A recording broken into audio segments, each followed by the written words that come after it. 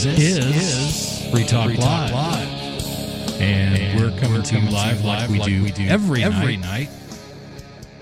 7 p.m. Eastern, 10 p.m. Eastern Time.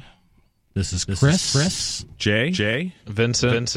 And we're coming to you live tonight like we always come to you live. We are live every night, 365 days a year. Without fail, whether it is Thanksgiving, whether it is Easter, whether it's Christmas, whether it's New Year's Eve. We're here. And we're always here. And we like to bring things in. We like to have some things to talk about. And are you getting this echo, Chris? Yeah. We're gonna talk to our in-house engineer, Michael, a guy who doesn't get nearly enough credit. Michael's going to fix all that for us. That's all right. So I'm just going to take off my headphones for this part. But as we are wont to do, we like to bring in stories too, so we can kind of get the party started, if you will. We invite your calls 855-450-FREE, or you can reach us on Discord. Discord will make you sound like you are in the studio with us. You can find a link to Discord at discord.lrn.fm. And I know it's been talked about on the show, but we haven't really talked about this new Green Deal, which sounds like a good deal. It sounds like something marijuana advocates would push, like the Green New Deal. Am I right? Well, I mean, I think that AOC herself, just seems to me like she couldn't be any more obvious that she's like just some kind of plant just to stir up the pot. I mean, I don't know. I think the Republicans have put her there. They love her. She's just like so ridiculous. I mean, that's just what I see her as. Okay, so by that logic, one could say that Donald Trump is also a plant by the Democrats. Sure. I mean, they just keep getting more ridiculous and more ridiculous. This is why I love Vermin Supreme so much, because he's honest about his ridiculousness. And I'm actually going to help Vermin campaign this year. I'm going to take one of my ponies. We're going to outfit her with assault rifles, with a saddle, and we're going to give little kids rides and hopefully get shut down by the cops. I love it, but you are going to give away toothbrushes too. That's not my department. I'm just doing the whole assault rifle pony thing. Okay, well, I mean, Vermin Supreme has been very big on dental health, and that is an important plank. And I see Vermin Supreme as serious a contender for the White House as anybody else. I mean, his pony plan is much less ridiculous than any other government plan I ever heard of. It would be cheaper than Obamacare, TARP bailouts. It's a lot better than this green plan for sure. I mean, well, let's talk about that green plan, because we'll get into some specifics. We'll throw some dollar numbers out there, and you guys, the voting public, assuming young Vincent, you can now vote, correct? Yes, for a while now, Chris. For a while, that's all right. I refer to him as young Vincent because I am old Chris. So we are two. We've got like 3 generations between us, I think. I think I am still considered the great generation. Grew up in World War II. Yeah. Right. Well, this comes to us from the Foundations for Economic Freedom. AOC's Green New Deal, U.S. version of Mao's disastrous leap forward. Support for this proposal demonstrates a profound ignorance of even basic economic concepts. And this is based on an article, I think, that was first posted on Mises. In what its supporters have claimed is visionary, congressional media darling Alexandria Ocasio-Cortez, or AOC as she is known, has released her short-awaited Green New Deal, and she has called for nothing short of the destruction of life as we know it. Representative Alexandria Ocasio-Cortez said she has no qualms about acknowledging a so-called, quote, Green New Deal, unquote, will mean unprecedented government intrusion into the private sector. Appearing on NPR, she was asked if she's prepared to tell Americans outright that her plans involve, quote, massive government intervention, unquote. On one level, AOC is being honest. Such a plan would be unprecedented, at least in the United States, but it would hardly be the first government-led mass intrusion into the nation's economy. The 20th century was full of such intervention, beginning with World War I and continuing through the years of communist governments. The century was full of intervention, and the earth was full of the dead bodies to prove it. What AOC and her political allies, including most Democrats that have declared they are willing to run for the presidency, are demanding in the U.S. version is Mao's utterly disastrous Great Leap Forward.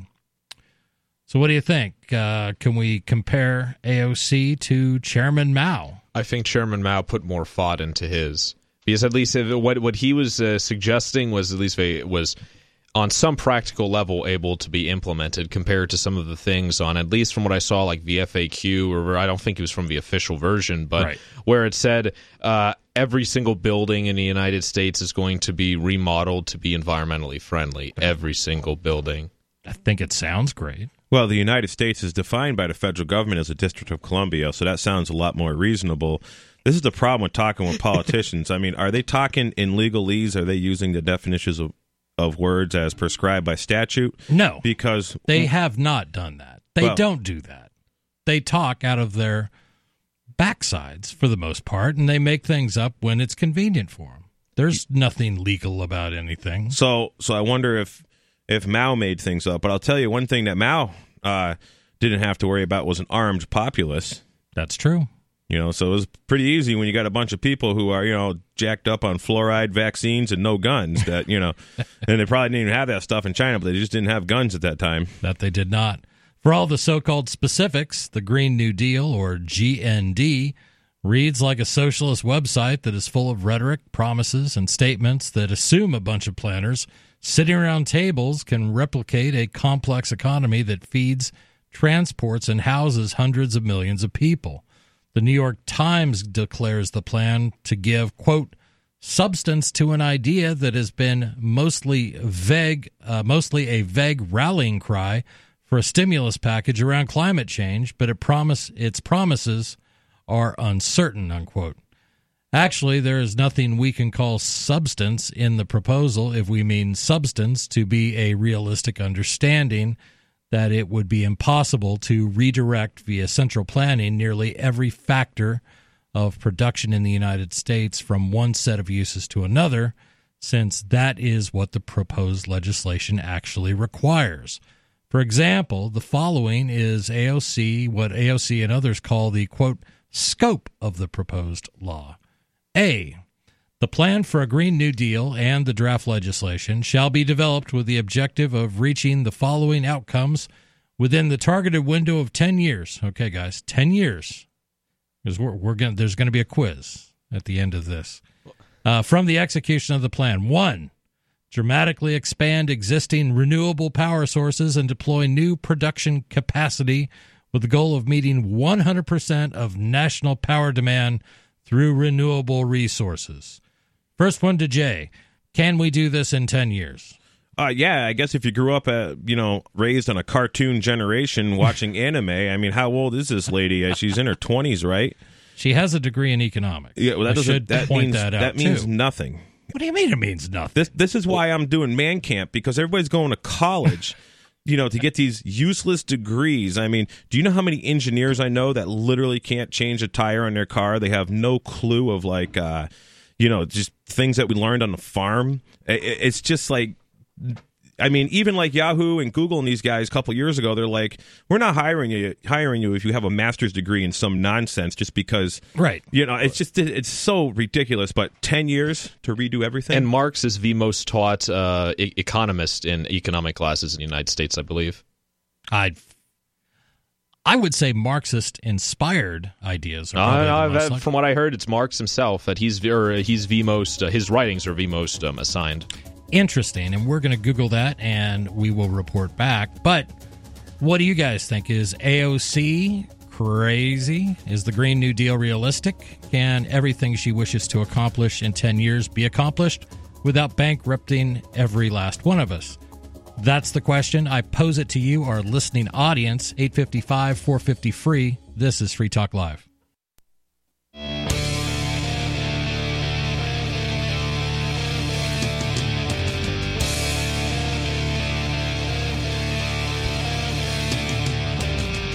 This is Free Talk Live, coming to you live like we do every night 855-450-FREE or 855-450-3733, or hit us up on Discord at discord.lrn.fm.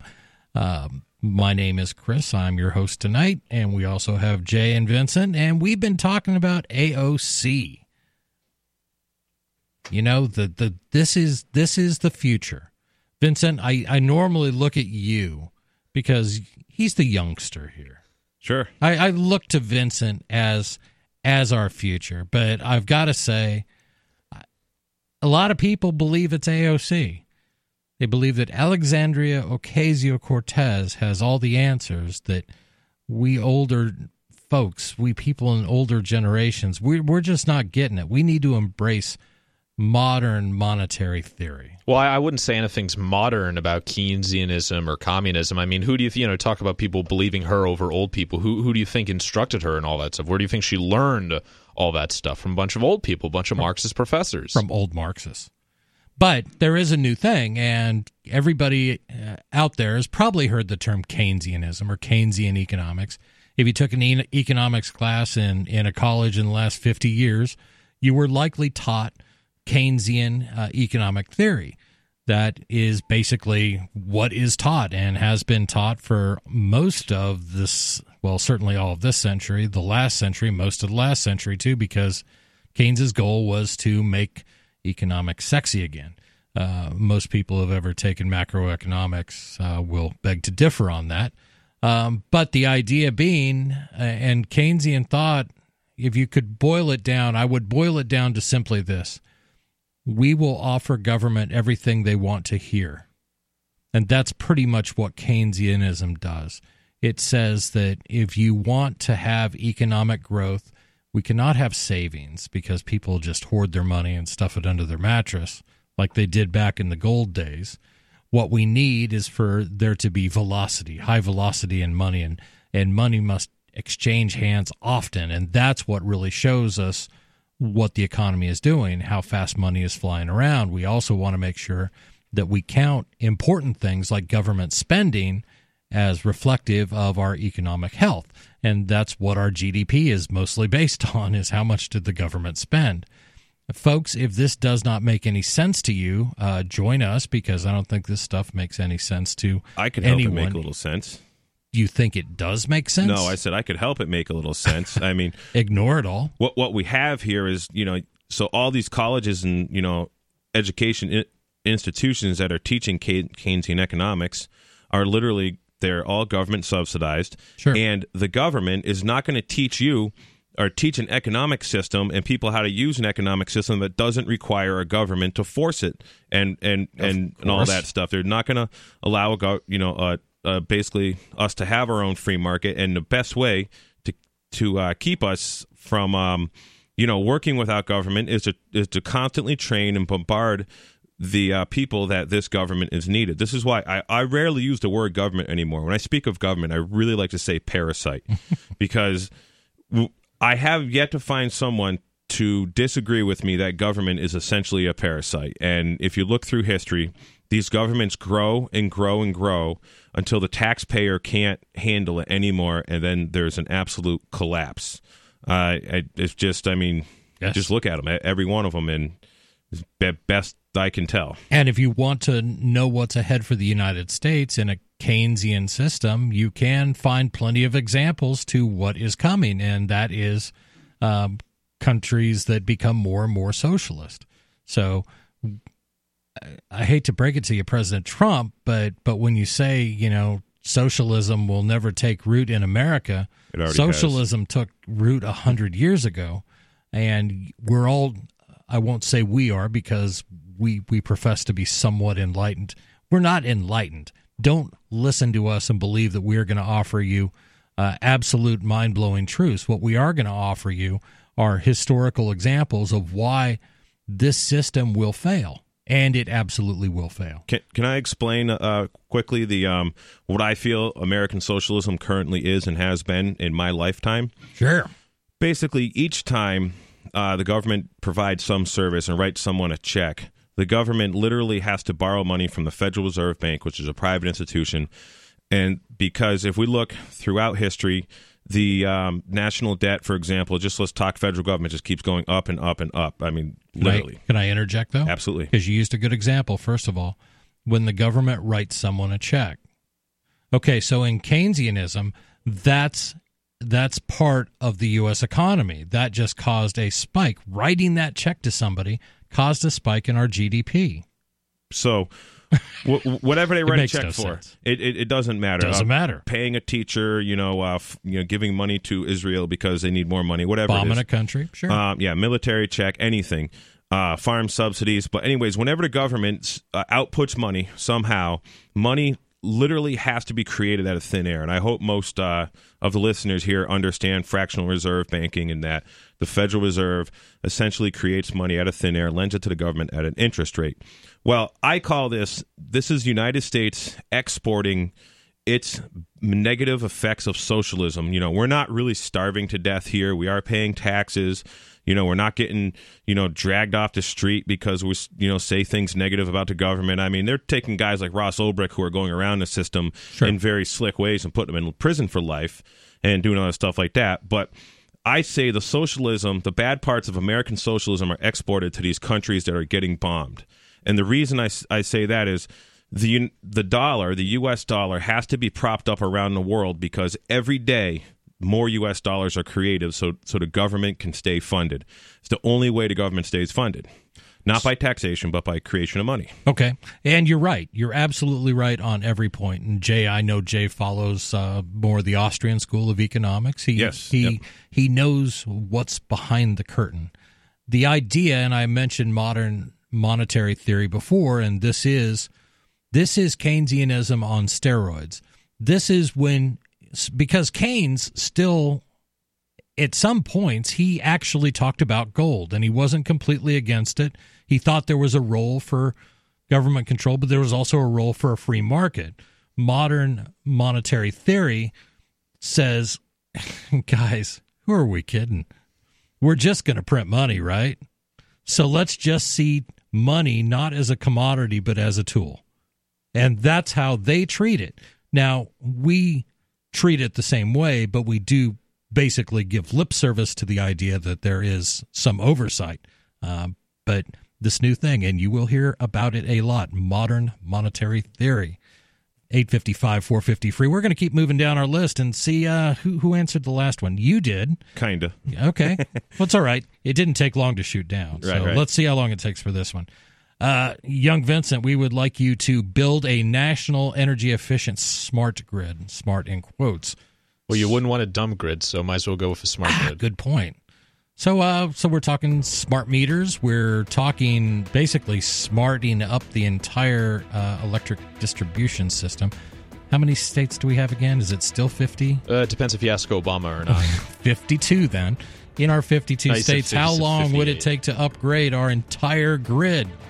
That's the question to you, caller. Please give us a ring and let us know what you think. Is this doable? 855-450-FREE. This is Free Talk. Bitcoin.com wants you to know about SaveItPurse.com. Since launching in 2014, over 200,000 users have saved an average of 15% for a combined $4 million using Bitcoin, or BTC. And now you can use Bitcoin Cash, BCH, to fund your account. You can save between 5 to 33% on things you're going to buy anyway when you shop using SaveItPurse.com. Add items to your cart, fund your account, select your discount, and save. SaveItPurse.com. Save ATPurse.com.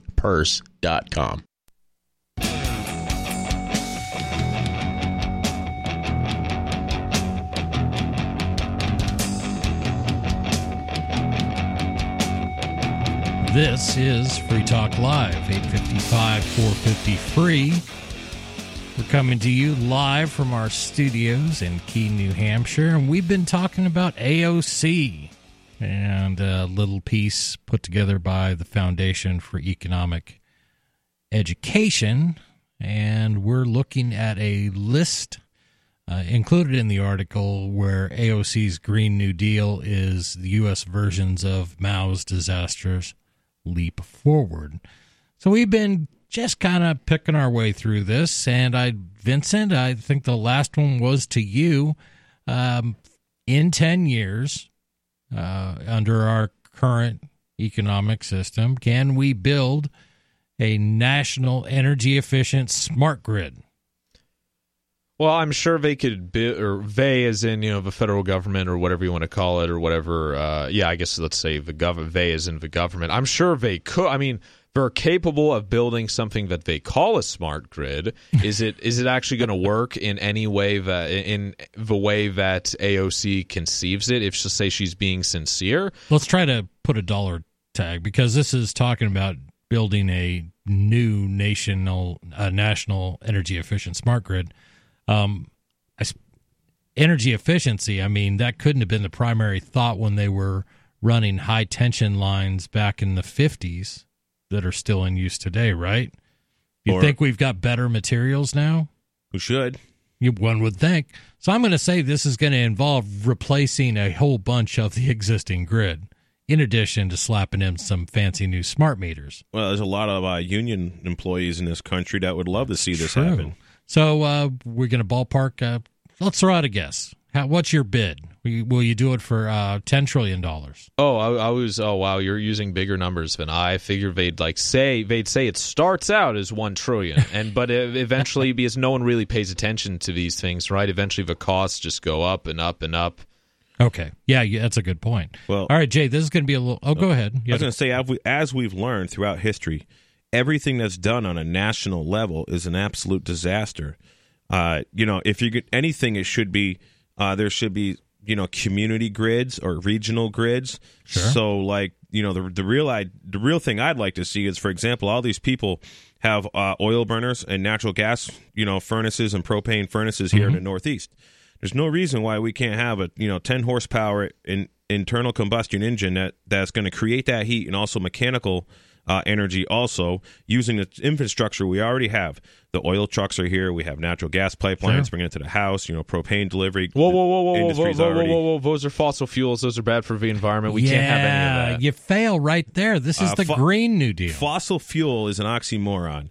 I'm sorry. They're going down a mile into the Earth's crust to extract this stuff that is created by molecular processes and biology within the Earth's crusted mantle that we don't really understand.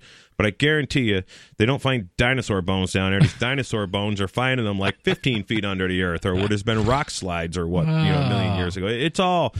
We have layers layers upon layers of different of nonsense. It could be nonsense. But Jay, this will be more up your alley, I think, because you're a handy guy. I know that. Number 3, upgrade every residential and industrial building for state-of-the-art energy efficiency, comfort, and safety. So every building. Well, what that sounds like to me is let's comply with Agenda 21 building codes. So everybody has a smart meter, a smart thermostat, a smart refrigerator, a smart dishwasher, smart everything. Has cameras and microphones in every one of them. Allow me to repeat. Upgrade every residential and industrial building. That's more than policy. I agree with you completely that there will be international standards like lean energy certifications and things like that. These things exist. They do exist, but you're missing the key operative phrase. Upgrade every residential and industrial building. So you don't do that by waving some new standards at it. You do that by going in and replacing the windows. You replace... this is hard costs. What's the carbon footprint of a brand new window? It's a lot. It's not the point. What we're saying is we have to upgrade every residential and industrial building. That is a hard cost, and that's not coming out and saying we need to adopt new standards put forth by the UN under Agenda 21. This is saying we actually physically have to go into every single building, every residential and industrial building, and renovate it for state-of-the-art energy efficiency. So I'm going to ask quick, Vincent, how many buildings are there in the United States? Let's see. There's 300 million people, so it's maybe around. I was going to say around 300 million, maybe less. That's a number, sure. So let's make that our assumption. Let's do upgrades on 300 million buildings in 10 years. At what cost? I can't even. This is one of those in this list that will get progressively more insane. But the idea that you could upgrade every building in the United States, and this is part of your plan. So I can tell you I've been upgrading my house that I bought. Yeah. And, the quote to do the work I've done so far by a building contractor who's got all the licenses and all the workman's comp and all that was literally like $160,000. And and there's more to be done. This is actually just, fixing stuff. And, who's going to enforce this? How many more bureaucrats do they need? How many more men with guns have to be here to make sure this happens? And we will need to follow standards. Just like building codes and things like that, there are standards for green buildings, and we're going to have to follow all those, which means there will be a level of central planning, another layer of central planning, and then you're going to have enough bureaucracy that's going to track progress, track spending, because this isn't saying that everybody is responsible for doing that, even though I'm sure that's going to be a large part of it. The idea behind this is we're going to put together a New Deal type project that is going to address all these issues. And the workers are going to have to be paid a living wage, so we're each going to get $33 an hour. Likely. There will be standards around that. Well, maybe there's more on that in here. Let's see. Who are we to? Back to you, Vincent. Number 4, eliminate greenhouse gas emissions from the manufacturing, agricultural, and other industries, including by investing in local-scale agriculture in communities across the country. So you, Vincent, I've tasked you with a very messy job. That is to eliminate greenhouse gas emissions from the agricultural sector.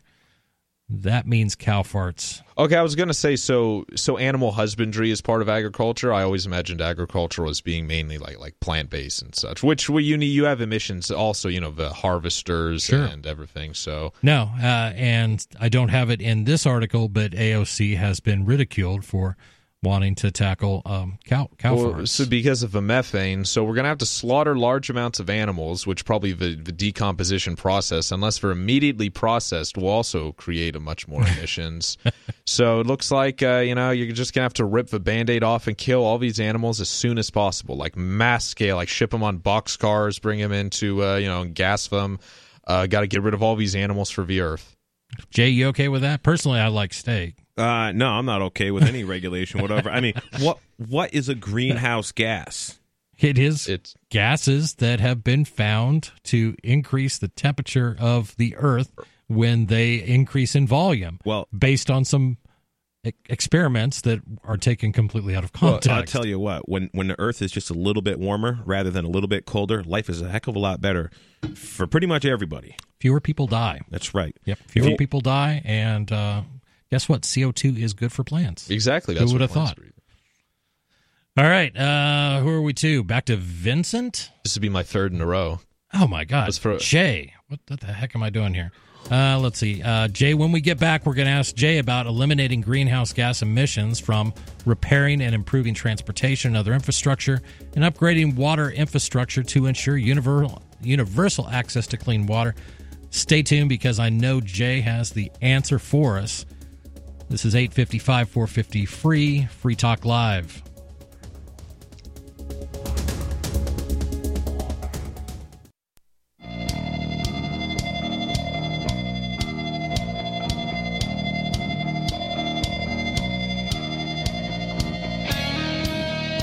This is Free Talk Live.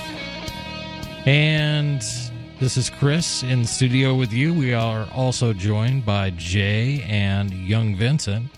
And we have been talking about Alexandria Ocasio-Cortez and her attempt to, how do I summarize this? It's the Green New Deal, but I think I will characterize it as the largest possible intervention in our lives in history. I'm going to go out and say that the Green New Deal is a bigger intervention in our lives than the original New Deal was. Well, of course. And in Green New Deal, what is the absolute most opposite word of green? what is the most absolute possible word of new and the absolute most possible word of deal? Because every government, it's always the opposite. It's the worst possible scenario could be. Okay, so it's not new. It's old. It's old ideas. Yeah, this is like socialist central planning, old school central planning. It's not a deal because nobody's going to come out of this with their skin left intact. We've just looked at some of the ideas, and it's trillions and trillions of dollars, and we haven't even got to the good stuff yet. It's the same old tactics to enslave mankind, but using the latest and greatest technology. Like every time I go to a grocery store, they're like, "Do you have your Stop and Shop card to swipe?" And I look at the lady and I say, "Could you imagine how much further and how much better Hitler could have implemented his ideas you if do he not had say this technology?" You don't say this to sweet little old ladies at the grocery store, do you? Little old ladies know what the hell I'm talking about.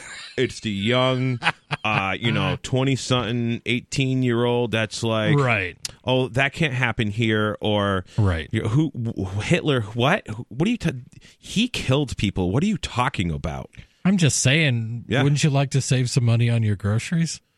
Well, I tell them to put in a whatever card. They always give you the discount. I don't carry any of those around. Right. But I mean, everything I do is to make people think. Right. I mean, there's literally every, word that comes out of my mouth when I interact with the public is, let's build critical thinking skills because we really, really need them. And that's a great opportunity to open up someone's mind for just even a second. And that's a good one. And it's a seed to plant because somewhere down the road, there, it's going to come up again. And maybe, they'll hear, they'll see me carrying a sign that says, "Experts agree, gun control works," with, Hitler, Stalin, Mussolini, and all those guys on it. Sure. For example. And that's good. Anytime you can start a conversation, that is a win. And a lot of those things will start a conversation. Another thing that will start a conversation is Bitcoin. And tonight we're brought to you by Bitcoin.com. Bitcoin.com is your premier source for everything Bitcoin related. Bitcoin.com can help you choose a Bitcoin wallet, buy Bitcoin, and show you where you can spend your Bitcoin. You can also read the latest news or engage in the community on the Bitcoin forum. Learn more at Bitcoin.com. And I want to thank Bitcoin.com personally for helping sponsor local freedom events here in New Hampshire. They do a lot. This past weekend at Liberty Forum, I participated with Jack Shimek in the Alt Expo number 29, and Bitcoin.com and Free Talk Live actually sponsored the hotel room for us to make it all happen. That was really good of them. Excellent. So I forget where we were at, Vincent. We were actually going to go to Jay? Yeah. We're going to go to Jay. Yes, we did, and we had talked about Jay was going to offer us the solution for eliminating greenhouse gases through repairing and improving transportation, other infrastructure, and upgrading water infrastructure to ensure universal access to clean water. And because I have read some of this, part of eliminating greenhouse gas emissions means we have to do away with private airplanes, actually all airplanes. So air travel has to go, unfortunately. I hope nobody here was really tied to flying. Well, that's not entirely true. It's not all air travel. It's all air travel that relies on fossil fuels and releases carbon emissions, right? It's like she did an interview about this where there has to be the government has to invent technology to allow solar powered planes. The government just has to invent it, and then we could go back on planes again. Also, there's a solution. Well, actually, I like Vermin's supreme solution is to the government needs to get working right now on genetically modifying monkeys with wings so they can go and have a mandatory tooth inspection every couple 100 feet on the street. And also, the government will be mandated to make time travel a reality so we can go back in time and kill baby ISIS. If you're going to mandate all these other things, isn't it more important we kill baby ISIS and stop gingivitis? And this whole greenhouse gas thing is a charade.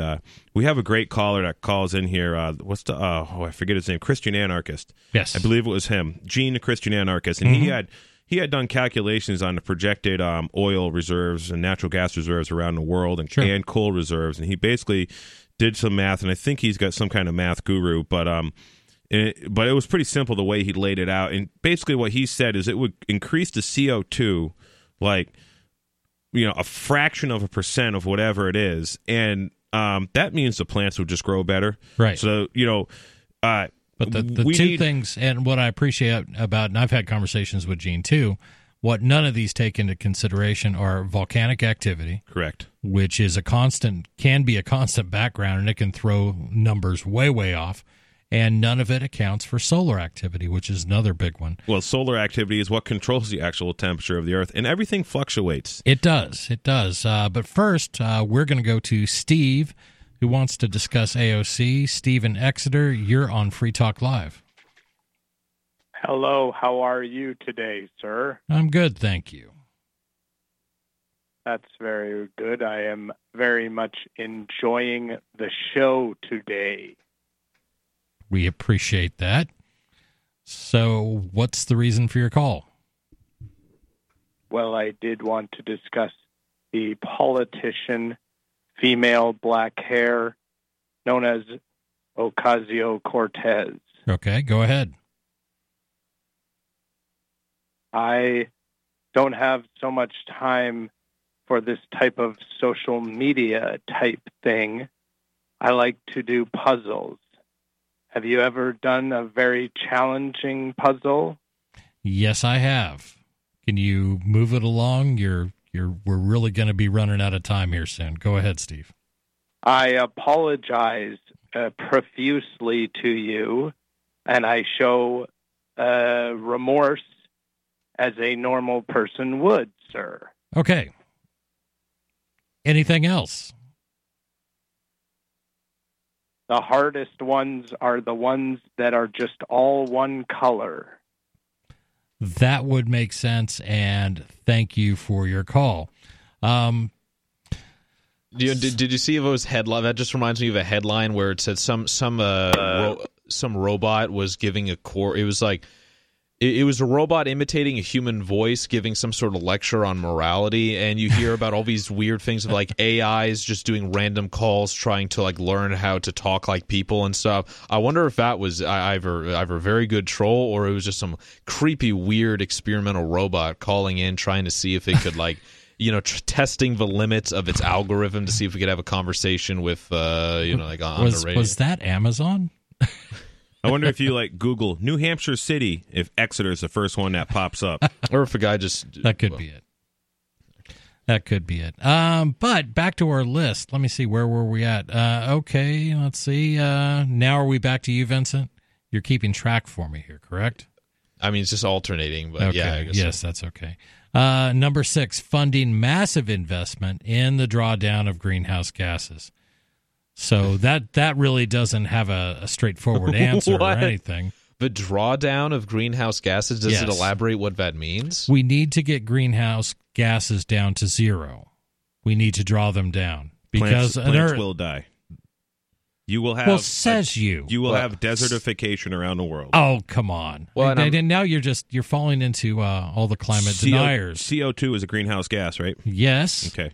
So what are you saying? What you were taught in junior high school, college science classes bears some weight here? I'm saying what I'm taught by doing an experiment in 7th grade where I grew plants and I put them in a big pickle jar and we tested the CO2. And when the CO2 got to about, I was literally like 14 when we did this. So it was a CO2 test thing, and it was oxygen. I'm sorry, it was an oxygen testing. The the CO2 got so low that the plants died, and everybody's plants died when their CO2 got to like the same level. It was like 3% or something or whatever. I don't remember. And I remember doing these experiments too. Of course, we were doing them in clay pots and things like that back when I was in high school. But you're exactly right. So when you see policies coming out of D.C. that can be easily proven with junior high level experiments. And not to mention the shedding, I would vacuum the carpet 3 times a week. Frodo was scratching all night long, bouncing on the side of the bed, keeping me awake the whole entire night from all the scratching and chewing. It kind of makes you neurotic. Does your dog itch, scratch, stink, or shed like crazy? Mounds and mounds of fur all over the place. Come to Dinovite for help. DINOVITE.com. If you want the dog to be healthy, you got to feed it something healthy. Dinovite is nutrition. The omega-3 fatty acids. Flaxseed, zinc, alfalfa. Our vitamins and enzymes replace the nutrients cooked out of most commercial dog foods. He gobbles it up. He's not up all night scratching. His shedding is minimal, and it is such a pleasure to have my calm, relaxed, non-shedding puppy back. And I have to thank Dinovite for that. Don't let your dog itch, scratch, stink, or shed like crazy. Come to Dinovite for help. 859-428-1000. 859-428-1000. DINOVITE.com.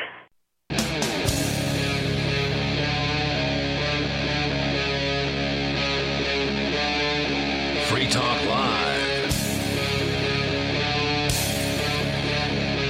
This is Free Talk Live, and we are live like we are every night, 855 450 free. And we've got some calls coming in, which is always good, because frankly, we don't like to listen to ourselves talk all night long. We like to hear what you have to say.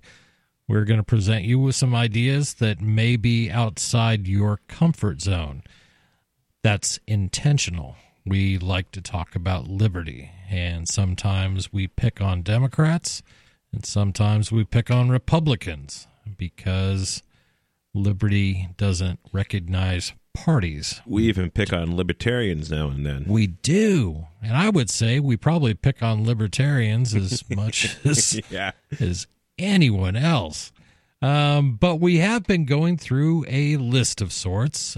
These are some items, some goals, I'll say, of AOC, Alexandria Ocasio-Cortez, and what she wants to see us do. And it's interesting because this thing is not only getting shot down by Republicans and libertarians, but it's got shot down by a lot of people in the Democratic Party.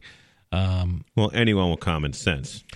And there's not much of that left. There isn't. But a lot of people are looking at this and guessing a $40-50 trillion price tag. Anywhere from $10 trillion to $50 trillion. That's kind of the range I've seen people guesstimate some of her ideas as having. And it's only just recently the total U.S. national debt surpassed $22 trillion. Right. But just to give some scale. Yeah. But the idea is if you can adopt, modern monetary theory, when money loses any aspect of being an actual commodity or have any restraints on it, and we all just recognize that it's just funny money, we can just print more of it, then all of a sudden these things become viable. And if you listen to her speak, that's what she says. She says, of course we can do all this.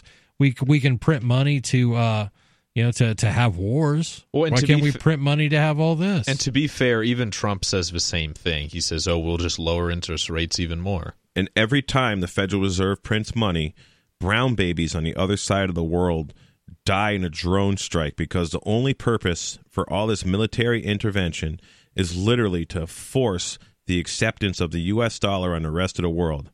I mean, Nicolas Maduro, I believe the reason that they're trying to install a puppet dictator down there and supporting him, or this other guy, whatever his name is because Maduro, a year ago, was on the podium speaking to OPEC, saying, urging the OPEC countries not to trade in the U.S. dollar because the U.S. is a printing press and can just keep printing it and printing it and printing it, and that they should trade in euros because euros are partially gold back. And so we could implement this this new Green Deal, but we got to. So if it is $40 or $50 trillion, there's a formula for if the Federal Reserve has to create $40 trillion. How many lives does that equal in casualties of war and drone strikes? And because what's going to happen is people around the world. I would love to see this implemented, make this system just crash and burn. I've been waiting for it. Yes, we all have. The dollar would just crash, and people are going to start clamoring to cryptocurrency, I hope, or other currencies. But all the currencies are junk. They're all fiat. Right. And fiat, if that's a new word to you, fiat means by decree, which means that somebody just says a dollar is worth a certain amount of money, therefore it is. So not only do we have fiat money, we have fiat economics, fiat food, and fiat education. And the list goes on and on. I can't remember. Vincent, are we back to you? I believe so, yes. Okay. Let's see. Funding mass. Okay, this one's an easy one. Make, quote, green, unquote, technology, industry, expertise, products, and services a major export of the United States with the aim of becoming the undisputed international leader in helping other countries transition to complete greenhouse gas neutral economies and bringing about a global Green New Deal. So your challenge, Vincent, is not just to do all of this in America, but you have to make it attractive and economically feasible for every other country on the globe. Could I have that on my desk maybe by noon tomorrow? Well, I'm sure with all the secret patents the U.S. government has on its is hidden in the book somewhere. I think somewhere I read it's like the government in some cases, like they just for disruptive technologies, they just take the patent, or the inventor ends up dead in Belgium the next day from poisoning. So I mean, I have no doubt that there actually is, like, say, a carburetor that could give like 200 miles a gallon, or something that creates electricity from water, right? Uses like hydrogen. It's just that because they're disruptive, and if they don't want people being able to be not just economically but also travel independent, right? They we're talking about getting rid of people driving their cars to have driverless cars, or just to have trains or buses, right? Because God forbid someone's actually able to drive to where they want to go without being tracked and traced by the government. So, but in this context, this is the underlying theme I see with everything, all the bullet points AOC has. And I spoke about this at length last Saturday on Questioning Authority on LRN.FM at 10 p.m. My show. It's that this is plug. Nice. This is a it's relevant because I spoke exactly about this. It's like her generation that everyone gets a trophy, the changing the way, Common Core and everything, how the schools are, where it sounds, the way she wrote it sounds like a high school student council proposition. They say they're going to do everything. They have the goals. They know what they want to do and what they want to achieve, but there's no they didn't put any thought into any concrete way of achieving it. And she she had the FAQ page, frequently asked questions, right, and then like within hours she deleted it. So it's like this whole generation of, I guess, snowflakes, just to use the cliche term, they're told their whole lives, in school and everything, that all of our ideas are good, there's no bad ideas, everyone gets a trophy, and then they go into the real world and they get laughed at. And this is going to happen to like millions of more young people. Absolutely. And to be clear, this is not, I know everybody I like the idea of a cleaner earth. I really do. I like the idea, and I practice conservation. I think conservationism makes a lot more sense, taking care of your resources so you can be assured that you will have them at some point in the future, in future generations. That makes sense to me. But that's not what any of this is about. This is about control. And exactly. if you want to exercise control over a population, there's numerous paths you can go down. You can control their health care. You can control their food. You can control every aspect of energy, which is basically what AOC is talking about. Now, they don't think ahead, and they certainly don't think about, we want to come up with a way of controlling everyone on Earth. What they think is that they are doing the right thing. They think that they are doing good. And these are where some of the worst ideas come from, and some of the most outrageous assaults on our freedom come from. I have a historical example of energy control. The absolute reason alcohol was made illegal was to control the energy, basically freedom of the people in this country. There's a book by David Bloom called Alcohol Can Be a Gas. And in that book, he explains how Rockefeller, J.D. Rockefeller, U.S. Standard Oil, lobbied the Temperance with $4 million to make alcohol illegal. Well, previous to alcohol prohibition, literally every rural home had an alcohol still. Every farm had several alcohol stills. You bet. They stilled all the grasses. They stilled the wood chips. They stilled corn that was worth nothing. They stilled all the leftover, basically, biomass of all the plants for alcohol. Your Model A, your Model T Fords, all your old tractors, everything built around that time, all was alcohol fueled. And when you drove in a city, you had to buy Rockefeller's crappy petroleum, and you had to actually physically change the ignition timing and adjust your air fuel ratio to run on petroleum, and petroleum was dirty, it stunk. And when your car ran on alcohol back in the day, alcohol is clean. It's actually a negative emission fuel. But this was the reason for prohibition, to get the alcohol stills gone. Your calls and thoughts coming up after we take a short break.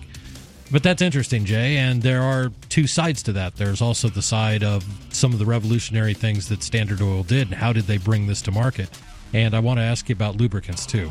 855-450-FREE. This is Free Talk Live.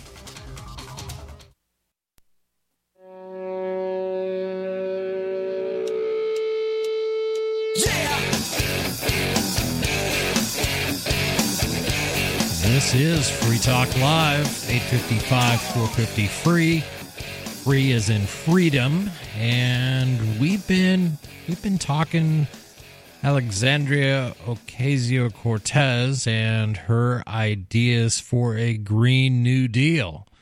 And we've gone through a number of these, and I think where we last left off, I just wanted to know what it might cost to not only transform the United States, but to make green energy and basically become the exporter of green energy and green energy programs to the rest of the world. I think we all agree that that would require anybody looking at our country and not laughing their butts off at our lack of wealth after we were to implement a $10 to $50 trillion project in the midst of our already extraordinary debt. What we're going to have to do to have a green world that is not basically what we're going to have to do is take and export the socialism of the world to another planet. So we're going to have to wage war with somebody on Mars or Pluto, or we might have to start nuking the sun or something. We're going to have to blow up something to make this. And that's the way it's been my whole life. I've been here for 39 years. That's the only way it happens. This is how we export socialism,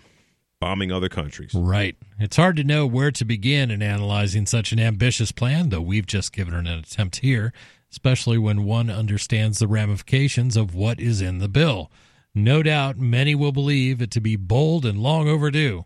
The CNN website breathlessly declares, quote, public investment should prioritize what the resolution calls, quote, frontline and vulnerable communities, unquote, which include people in rural and deindustrialized areas as well as those who depend on carbon-intensive industries like oil and gas extraction, unquote.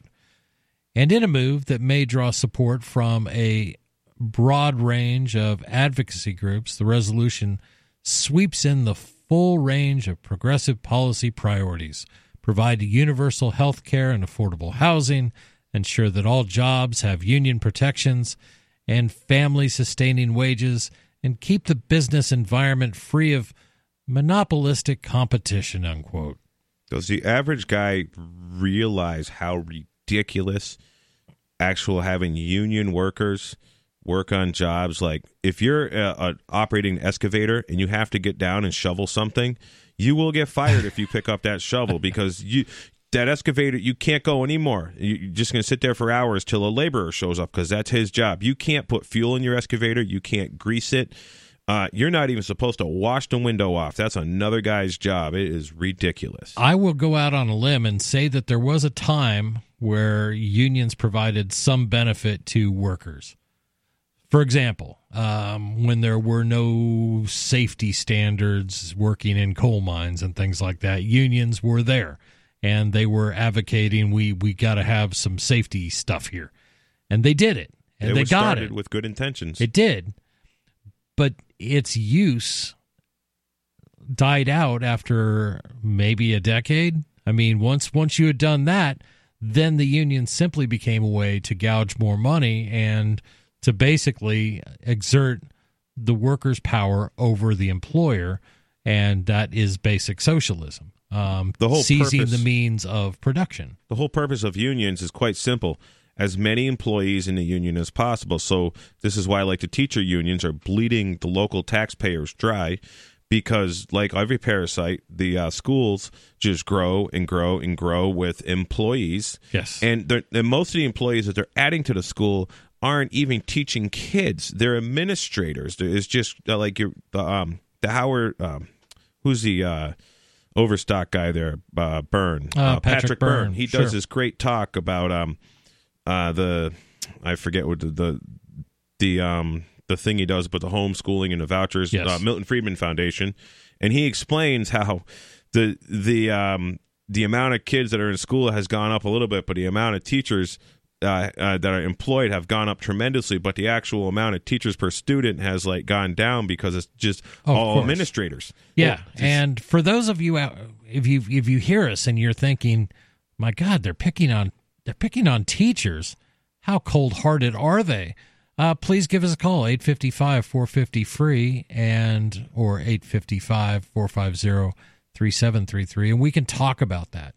If you believe that more money needs to go to education, if you believe that our schools are the most important thing we have to educate the next generation, give us a call. But right now we're going to go to the phones where we have Sarah calling in from New Mexico who wants to talk about Farrakhan. Sarah, you're on Free Talk Live.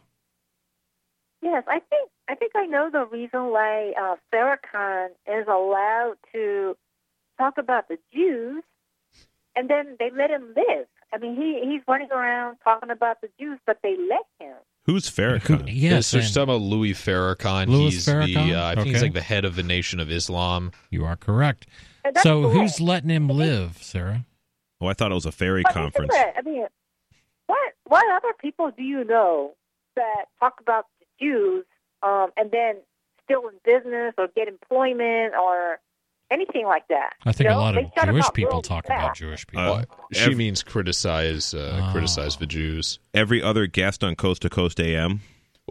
But some of them lose like payment processors and stuff. Like is she talking about staying in business? And I know the reason is because he's a more protected minority, right? Not only is he an African American, he also claims to, some people wouldn't say he claims to be a Muslim also, or I guess I don't know if he's practicing or not, or I don't know, a Nation of Islam, it's all complicated. But yeah, so he's an even more protected minority than Jews are. So he gets an extra status, right? If Louis extra credit. Well, exactly. I mean, like some people say, like that David Duke and Louis Farrakhan are saying the same exact things. The difference is David Duke is white, and that's not a protected group in this country, obviously. Right. And Farrakhan has said some really hateful things over the years.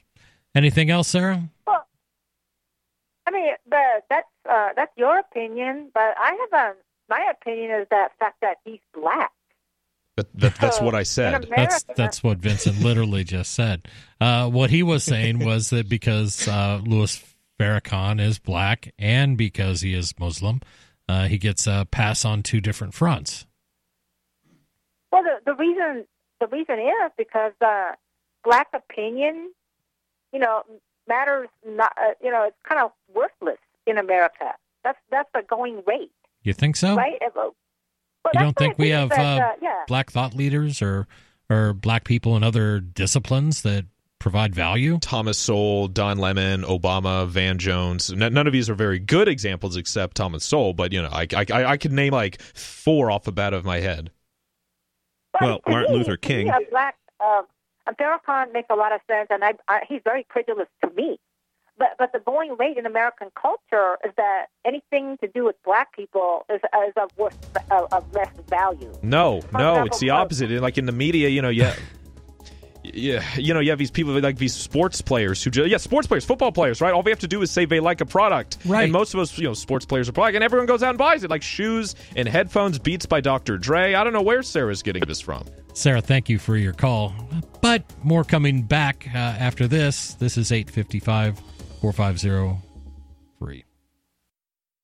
Does your dog itch, scratch, stink, or shed like crazy? Come to Dynavite for help. Order a 90-day supply of Dynavite. Pick up 2 bottles of Lico Chops, get the 3rd bottle free. New improved Lico Chops with Omega-6, Omega-3, Vitamin E, and now 6 extra direct-fed microbials. Even better for the digestive tract and immune system. And dogs love it. Try LicoChops. Buy 2, get 1 free. This is Henry Lukasevic for Dynovite. DINOVITE.com.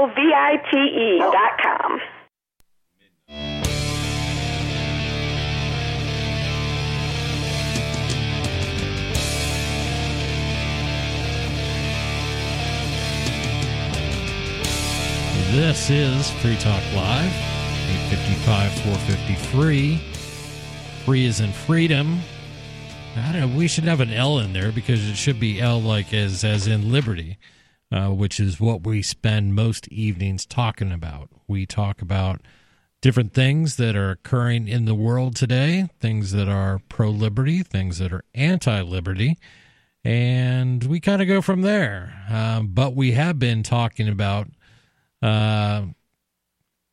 Alexandria Ocasio-Cortez. I always want to say it with some flair, but I don't know why. Yeah, please don't. It's so obnoxious seeing people do that, like even on like mainstream television. Alexandria Ocasio-Cortez. Like if people keep doing that, I'm going to demand that my name get pronounced properly. You know, she is cute. When I see her talking about these things, I mean, it is just like having a conversation about unicorns with my 5-year-old niece. Yeah. She loves unicorns, and she's just like wide-eyed, and she's talking about them, and we're talking all about Pegasus and you know, all these just cool fantasy things. And she has AOC has like the same demeanor about her, just so innocent and cute. She's a little on the skinny side, though. But yeah, I mean, I'd love to just have her, you know, like hold her in my arms, and she, you know, sits on my lap and talks about that, and I'm just stroking her hair, and I'm like, just like in bliss. Can we? We'd be married, obviously, because I'm a good Christian boy. But can we talk about the power of human action? This is where I would try to convert her into. Well, you got to use love, man. Isn't that like what Ian says, right? With his whole Shire Free Church thing, you gotta just love them. No, that's what Stefan Molyneux says, right? We got to populate the world with liberty-minded people. Okay, so we got to use love. All right. And maybe that'll work. I don't know. It works better than hate. It does. But what I feel works best is bullets. No, I'm not a helicopter ride kind of guy. What I like to do is I like to have conversations with people that discuss some of the things that are going on and how those might fit into a world that is freer, where it makes people freer, where it gives you more power and more control over your own life, and not giving all that to government. Well, bullets are faster and more efficient and cheaper than helicopter rides, right? You know, you helicopter rides, people are just, you know, promoting more emissions into the atmosphere compared to a bullet. Gases, yeah, right. Compared to a bullet, it's just via whatever the propellant, right? Or if you use even less if you use smokeless powder, which is pretty much all modern cartridges. That's true. But if you want, we'll put this link up on our Facebook page and on all our social medias. You can read what Fee has to say about the rest of what Alexandria Ocasio-Cortez says. But we want to change gears here, and I wanted to hear a little bit more about our latest Venezuelan strongman, possibly being recruited by the U.S. a decade ago. So this is a story that Vincent brings in. I'd say puppet, not strongman, because this guy looks like a wimp or a shrimp. I mean, like, I just, I think the best way to defeat this guy is to get, was it the bully from Back to the Future? To Biff. Go after him. Yeah, Biff, Guido, make like a tree and get out of here. But before we get into that, do you own a retail business, or are you looking for a solution for point-of-sale cryptocurrency acceptance?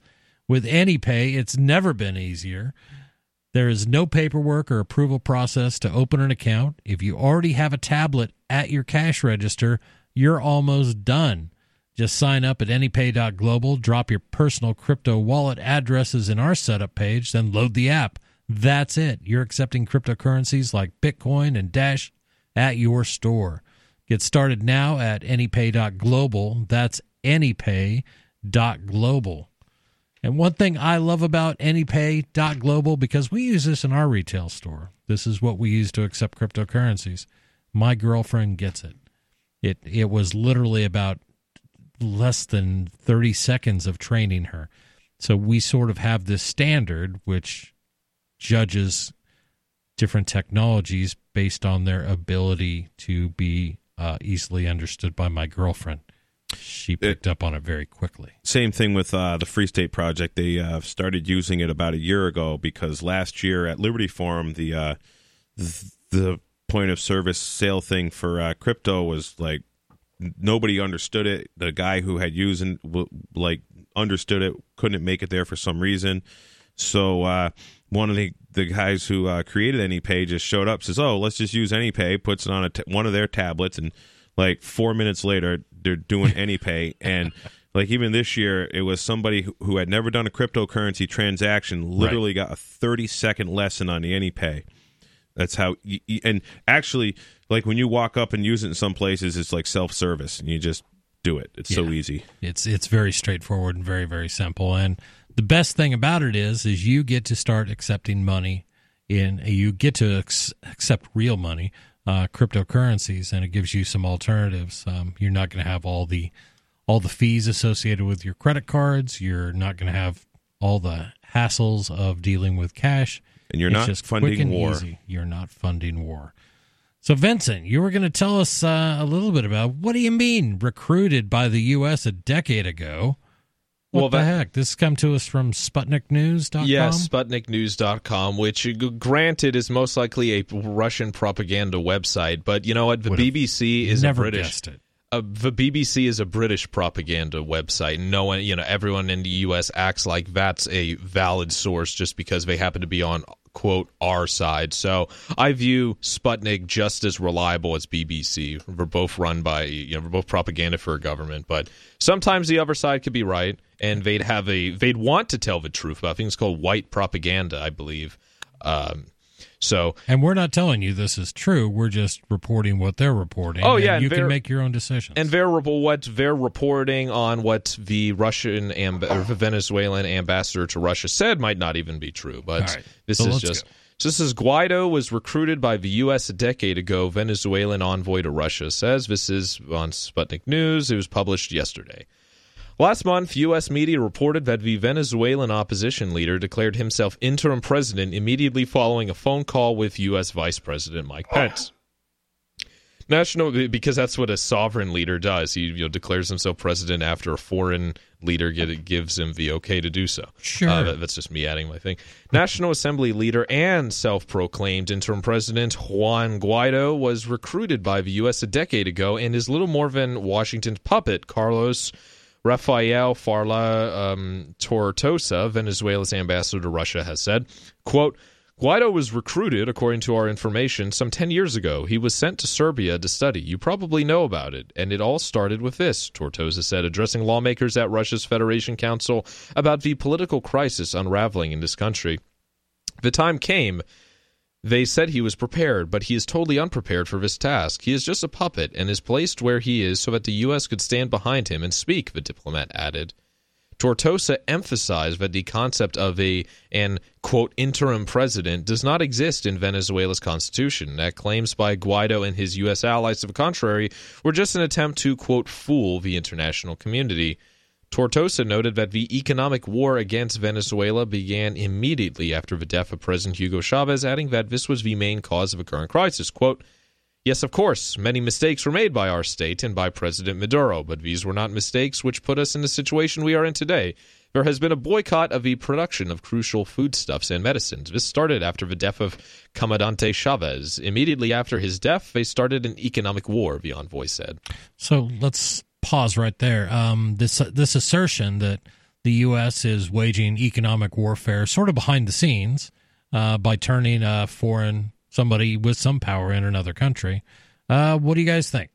Think we really do things like what John Perkins said in Confessions of an Economic Hitman? Do we go around and manipulate other countries to be more favorable to us? But I'm positive that the federal government does, that the deep state does, that these banker puppets do. But with socialist countries, it's hard to say because that's usually their excuse for whenever their economic policies fail, is that it's because they're being boycotted or embargoed. That's true. 855-450-FREE. That's 855-450-3733. This is Free Talk Live. More when we return.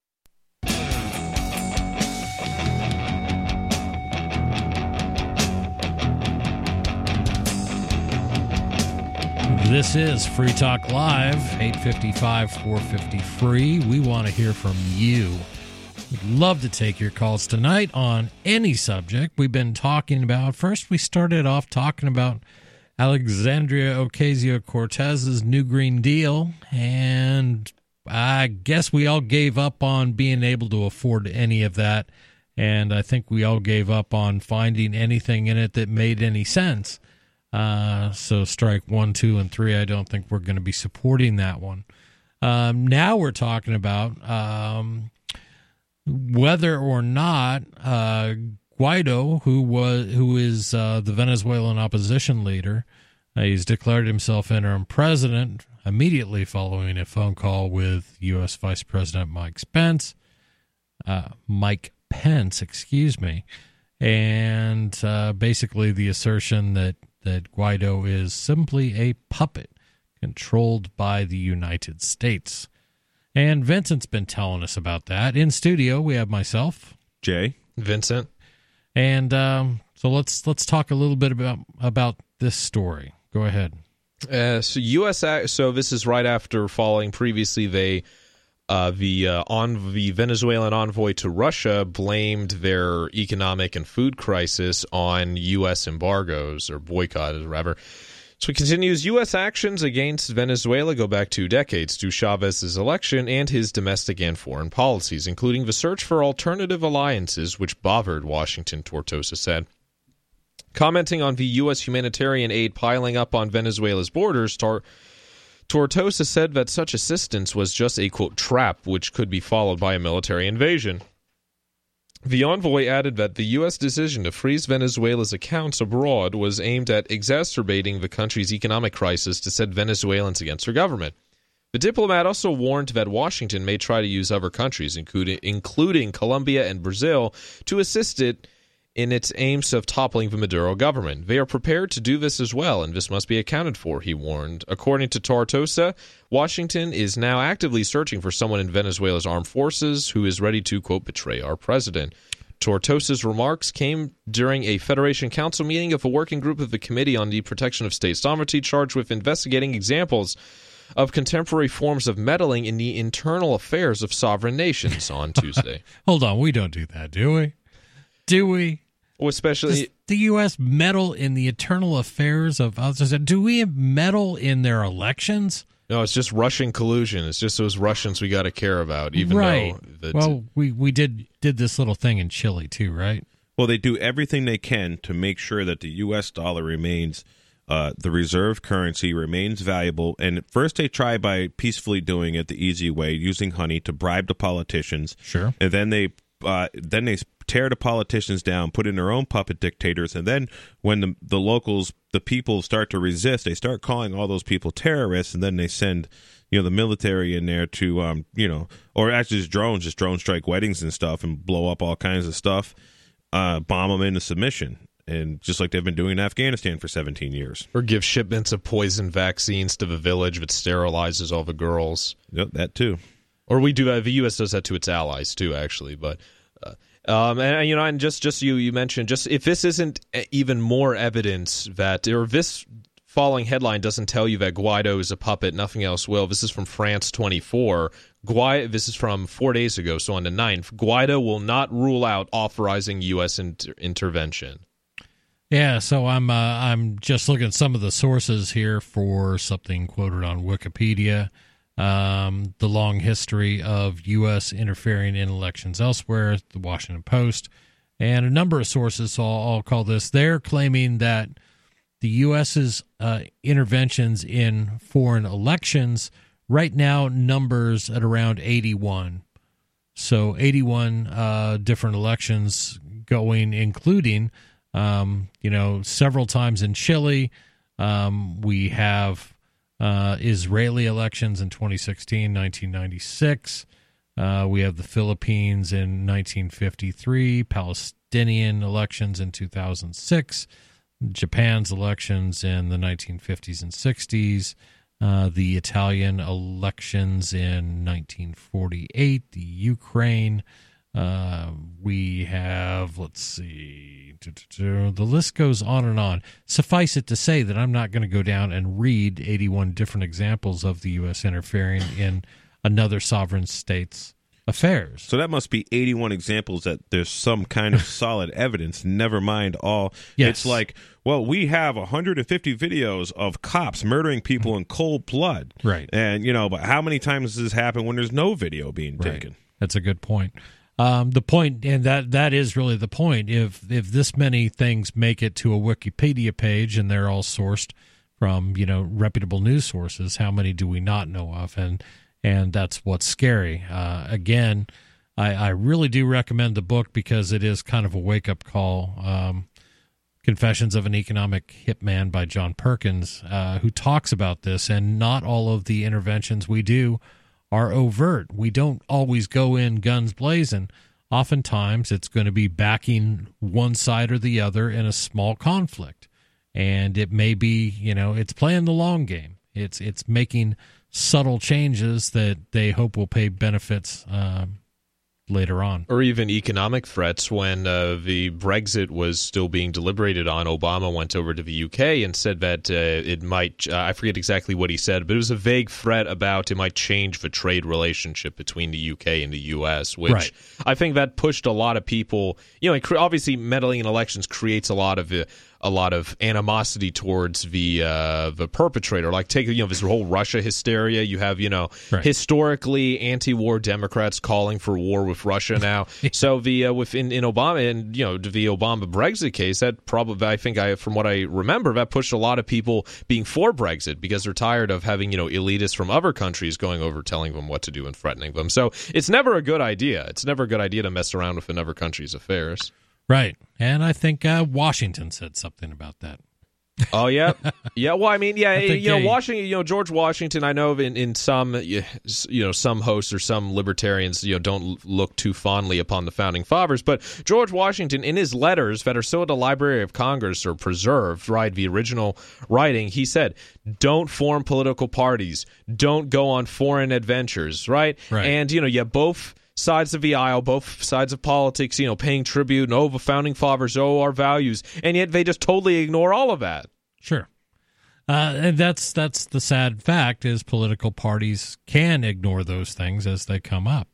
Otherwise, the dollar will decrease in value, and all these people, it'll collapse. Their power is based on the fact the dollar has value around the world. Well, their power is based on the fact that, I disagree. I think their power is based on the fact that the American people are putting up with it, right? People are still voting them into power instead of putting them into handcuffs and chains and in many cases nooses after they've had fair trials. Yeah, we've fought wars over the tax on tea, which I think was about 3%. Something like that. And to get back to Vincent's statement there, these people that need to be put in handcuffs, the problem is we don't know who they are.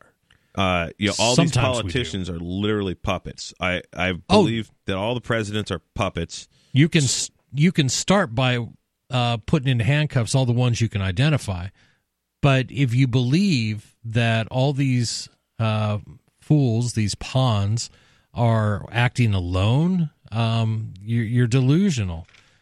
But what is not delusional is Freedom's Phoenix. Freedom's Phoenix is a liberty-oriented news aggregation site. Do you want the newest and freshest stories and perspective on current events from those who value liberty?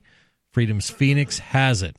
Their daily dispatch is the best way to stay up to date on science, technology, historical findings, liberty news, government overspending, and the rise of the police state. Freedoms with an S, Phoenix.com. That's freedomsphoenix.com.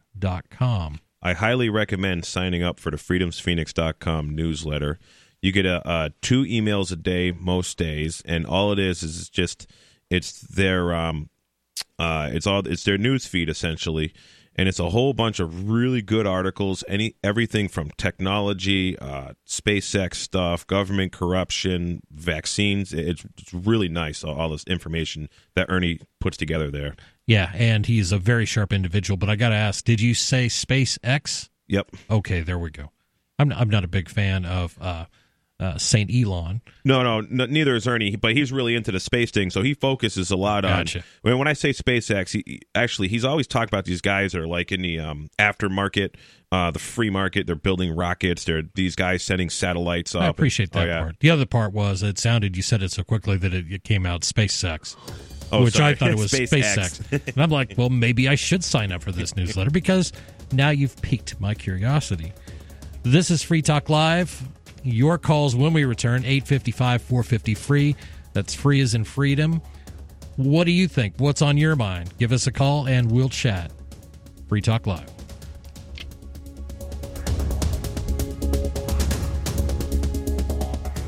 The biggest names in the liberty movement will be at the largest gathering of freethinkers, voluntarists, libertarians, and ANCAPs in Acapulco, Mexico from February 14th through the 19th, 2019 at Anarchapulco. You'll love the lineup of speakers discussing entrepreneurship, politics, philosophy, health, and personal relationships for 4 days among the sun and beaches of a world-class resort. And of course, Free Talk Live will be there again. Go to anarchapulco.com and use code FTL to register and receive 15% off.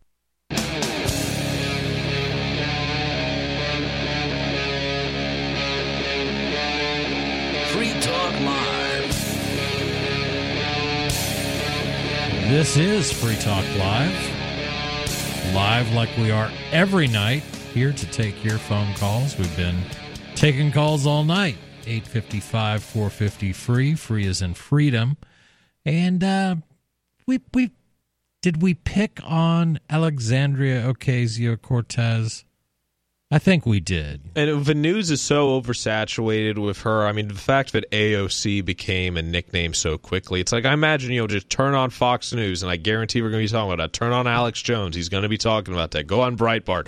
Go Daily Caller. Go anywhere, and they're going to be talking about it. It's like Jay suggested she was like a Republican plant. No, I think she knows exactly what she's doing. She's trying to get the maximum. She believes that there's no such thing as bad publicity, and she's very good at it. She's getting people are talking about her. If people are talking about you, whatever you're doing, it's at least some form of success. We talked about her for a whole segment here about someone we thoroughly disagree with. For a whole hour, for more than an hour. So I spend more time on Twitter than any other social media platform. And I follow two people with great interest. One of them is Safadine Ammous, who's an Austrian economist. He's a great guy. He's from Lebanon.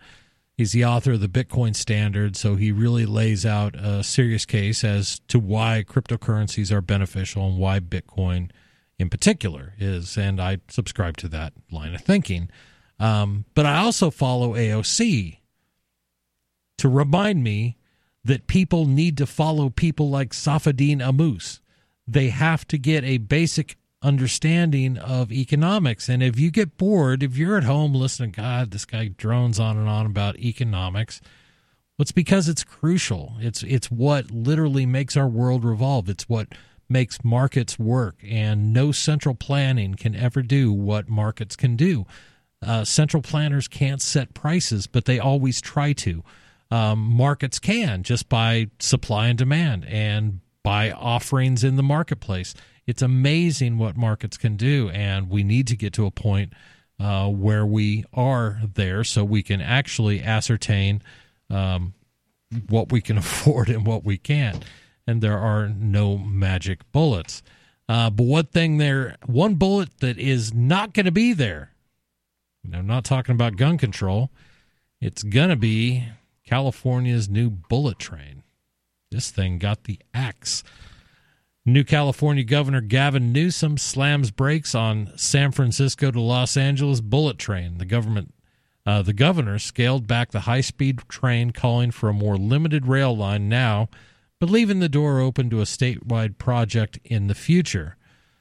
Sacramento, California's new governor, Gavin Newsom, sharply scaled back plans to build a high-speed train from San Francisco to Los Angeles on Tuesday, saying the program had been botched and cost too much. Speaking in Sacramento in his first State of the State address since he succeeded Jerry Brown, who, like Arnold Schwarzenegger before him, had strongly promoted the bullet train as governor, Newsom said he would proceed with work on a 160-mile stretch in the state's Central Valley where construction is already underway. Quote, high-speed rail is much more than a train project, unquote. Newsom said, quote, "It's about economic transformation and unlocking the enormous potential of the valley," unquote. And he left the door open to completing the state-spanning system at some point in the future, promising to continue pursuing federal funds and private sector funding for the larger project, along with environmental work and regional projects north and south of the Central Valley. Quote, "For those who want to walk away from the whole endeavor, I offer you this," he said. Quote, "Abandoning high-speed rail entirely means we will have wasted billions with nothing but broken promises and lawsuits to show for it." So, well, hopefully people's property won't be stolen by eminent domain. That's the first thing I think of when I think of all these things. It was huge in not only just taking people's money, because this thing started out, and I think we'll get into some numbers here. I can't remember what the initial. This was done by referendum. I thought initially. Cost of $32 billion initially, but that number quickly ballooned to $50 million, $100 billion to try to get this thing going. And there's a free market solution to this kind of thing. Sure. I mean, if you want to set up a rail line or some kind of road, and what you do is you could generate money from private interests, and all the landowners should maintain as shareholders and receive a profit from this. Is like the Massachusetts Turnpike. So went through Massachusetts and went through all these farms, all these properties, cut them all in half. The property was stolen, and then it was and you pay a toll to drive on this thing. Well, instead of that, people being paid, a fraction of market value and basically forced off their land, what they should have been doing is given an opportunity to be a shareholder in this project and then receive a dividend or whatever, because that road earns plenty of money. Right. But we got so many regulations that private industry isn't really allowed to do much. All they got to do is find some allegedly, sacred, reptile on the property, and you can't do anything. But if the government wants to do it, none of that stuff matters. Right. They just take it, and right. That's it. There was a period of time, and when trains were built, quote unquote, honestly, I can't remember which train it was. The one started by Hunt, I believe. It was not the Union Pacific, but maybe it was the Western Pacific. But back in the days of the great robber barons and all this, you basically had two trains competing for the West Coast traffic. One was the one that was bought, and it wasn't even bought. It was just provided for by Washington. Washington went in with eminent domain, took all the land that was necessary, made regulations and made laws that favored it, and there was basically the free market alternative where the guy went in and said, I'll offer you money for your land, or I'll give you a certain amount of rent if I can run across it. And he did it all legit. Guess which one succeeded? The free market solution succeeds. And it was eventually squashed by government, which does not like competition to its ideas. But these sorts of things, and the idea that someone would try to do this across an entire state and that the voters would support them, I find amazing. When state voters approved the massive bullet train in 2008, the project was envisioned to open in 2029 at a cost of $32 billion. But the California High-Speed Rail Authority last year pushed the completion date back 4 years and said it would cost at least double. Newsom on Tuesday blamed oversight failures and a lack of transparency, saying he, quote, wasn't interested in repeating the same old mistakes, unquote.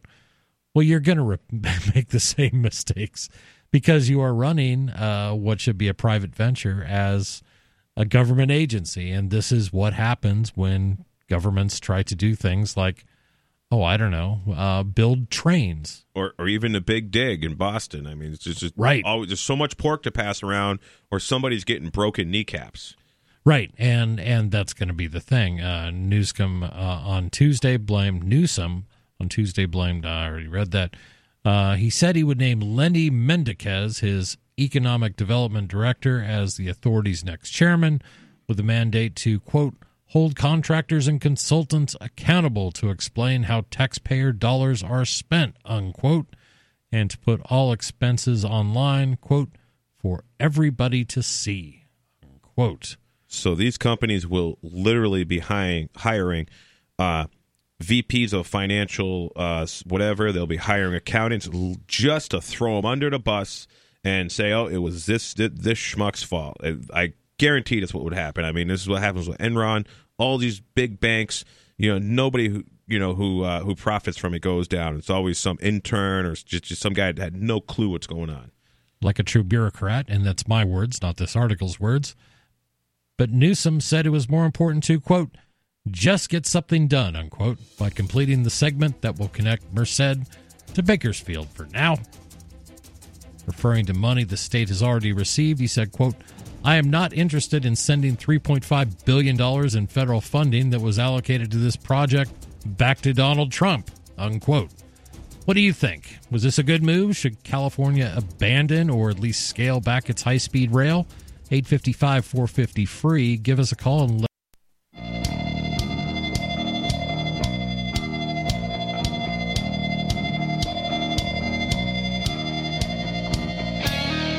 This is Free Talk Live, and we've been talking about a number of subjects tonight. We've talked about Venezuela and whether our potential new leader in Venezuela has been bought already by the U.S. government. We've talked about California's bullet train and its rapid demise, it appears. And we've talked about the new Green Deal and everything that entails. And I encourage you to give it a skim. It's good for a laugh. In studio, it's me, Chris. Jay. Vincent. And I want to throw a little thank you out there to Paul Gibbons. He is a gold amplifier of Free Talk Live, which means he is contributing $10 a month to go towards the AMP program. AMP stands for advertise, market, and promote. Thank you, Jay. I knew welcome. there was a reason I wanted to do this show with you. It's when I have a senior moment, you will quickly remember that. But the money that is contributed goes to advertising, marketing, and promoting the show. If it's important to you that the voice of liberty, if the thought of putting libertarian ideas in front of many people's faces is a good thing, then consider giving. $5 a month is all it takes to get started, and you get lots of cool perks. Facebook groups, AMP-only feeds, and things like that without all the commercials. So it's a great program, and if you want to find out more, go to amp.freetalklive.com. And we've been discussing this bullet train. Basically, the new governor says, it's just not working out for us. There's been a lot of mismanagement, and the budget's doubled, so we're not doing that. But he also says we're not going to be sending money back to Donald Trump. We're keeping that. Brian Kelly, chief executive of the Rail Authority, said he was eager to meet the challenge and expand the project's economic impact in the Central Valley. Kelly also said in a statement that he welcomes Newsom's commitment to complete environmental work statewide and to seek continued funding towards a rail project connecting the Bay Area and Los Angeles. U.S. Representative Kevin McCarthy, the House Republican leader who represents the Bakersfield area, said Newsom made, quote, the right move, and he called the larger project connecting Northern and Southern California, quote, a train to nowhere. But as State Senator Scott Wiener, a Democrat who represents part of the San Francisco Bay Area, stressed that Newsom hasn't killed the statewide plan. Quote, he said we must focus on completing the Central Valley segment and move forward from there, Wiener said on Twitter, adding, quote, the Bay Area and Los Angeles must be and will be part of the California high-speed rail network, unquote. So, I used to work a lot in California. So the company I worked for was headquartered out of San Francisco, And actually, most of our data centers and things like that were in the Central Valley. They were based in just outside of Sacramento. So I was all over that. We also had locations down in L.A. So when I had to fly into San Francisco, and then I had something that took my attention down in the L.A. area, I would go to the airport, and I would take a maybe $40, $50 flight and transverse hundreds and hundreds of miles very economically. And from what I've read, much more economically than high-speed rail will do. Can you still buy those $40, $50 San Francisco, LA flights? Is that still like a viable thing? Oh, I'm sure. Okay. Especially now that both places are just so awful, fewer and fewer people probably want to go, so we're desperate to pack the flights, I imagine. Well, what it is, it's a commuter route. So you're going to have these companies that pop up, and they are going to offer commuter rates because they want that money. Yeah, there's a Hyannis to Boston commuter plane. It's actually my grandmother uses it when she goes to Boston. She lives on Cape Cod, and it's very inexpensive. I believe it might be like $45. She says it's almost about the same price she'd pay for gas in her car to do the commute from East Ham to Boston.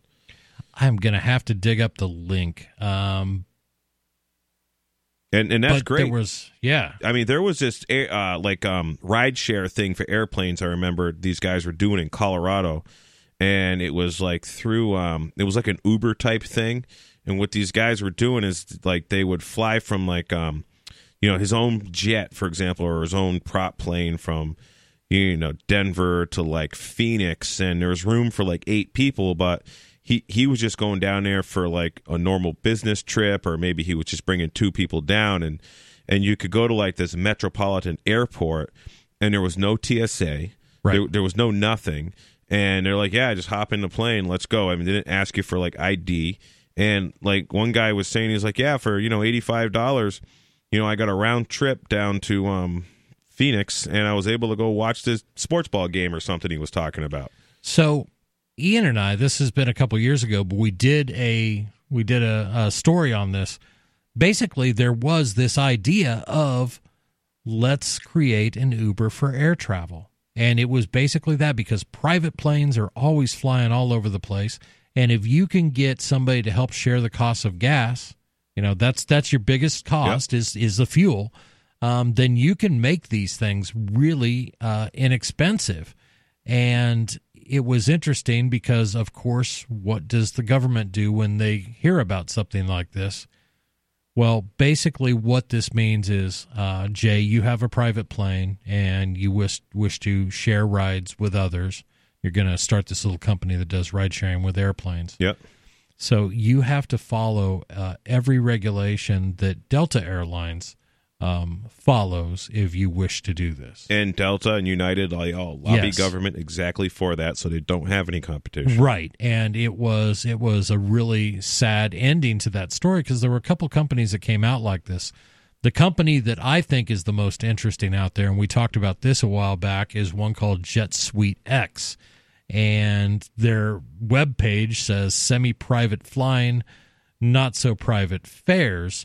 And we did a story about these guys. What they do is they're only flying to 6 or 7 different airports in California right now. But their prices are more competitive than the major airlines. So you can go from an airport in the Los Angeles area to an airport in the Bay Area, and you're going to pay less than you'll pay through Delta or United or anybody else. You are going to be flying on a small private plane. And when they described the check-in process, they were like, I walked up to an office park. They had like a little bus behind it. But the first thing they did was showed us where the bar was. They started us out there, free snacks, free stuff like that. The only thing they had to do to go through TSA-wise was to get the swab on their hands to make sure they had no residue from explosives, which is the only requirement that they needed to have. And they're serving 7 or 8 markets. I'm going to look up the cost of these things to see what it will cost. But it was a really intriguing idea. Basically, they said, "Well, we're going to do it this way. We're going to technically be legal, but we're going to make it the whole experience that sells this. 855-450-FREE. This is Free Talk Live. Do you operate a retail business and are looking for a solution for point-of-sale cryptocurrency acceptance? It's never been easier thanks to AnyPay.Global. There's no paperwork or approval process to open an account. If you already have a tablet at your cash register, you're almost done. Just sign up at AnyPay.Global. Drop your personal crypto wallet addresses in our setup page, and then load our app. That's it. You're accepting cryptocurrency like Bitcoin and Dash at your store. Get started now at AnyPay.Global. That's AnyPay.Global.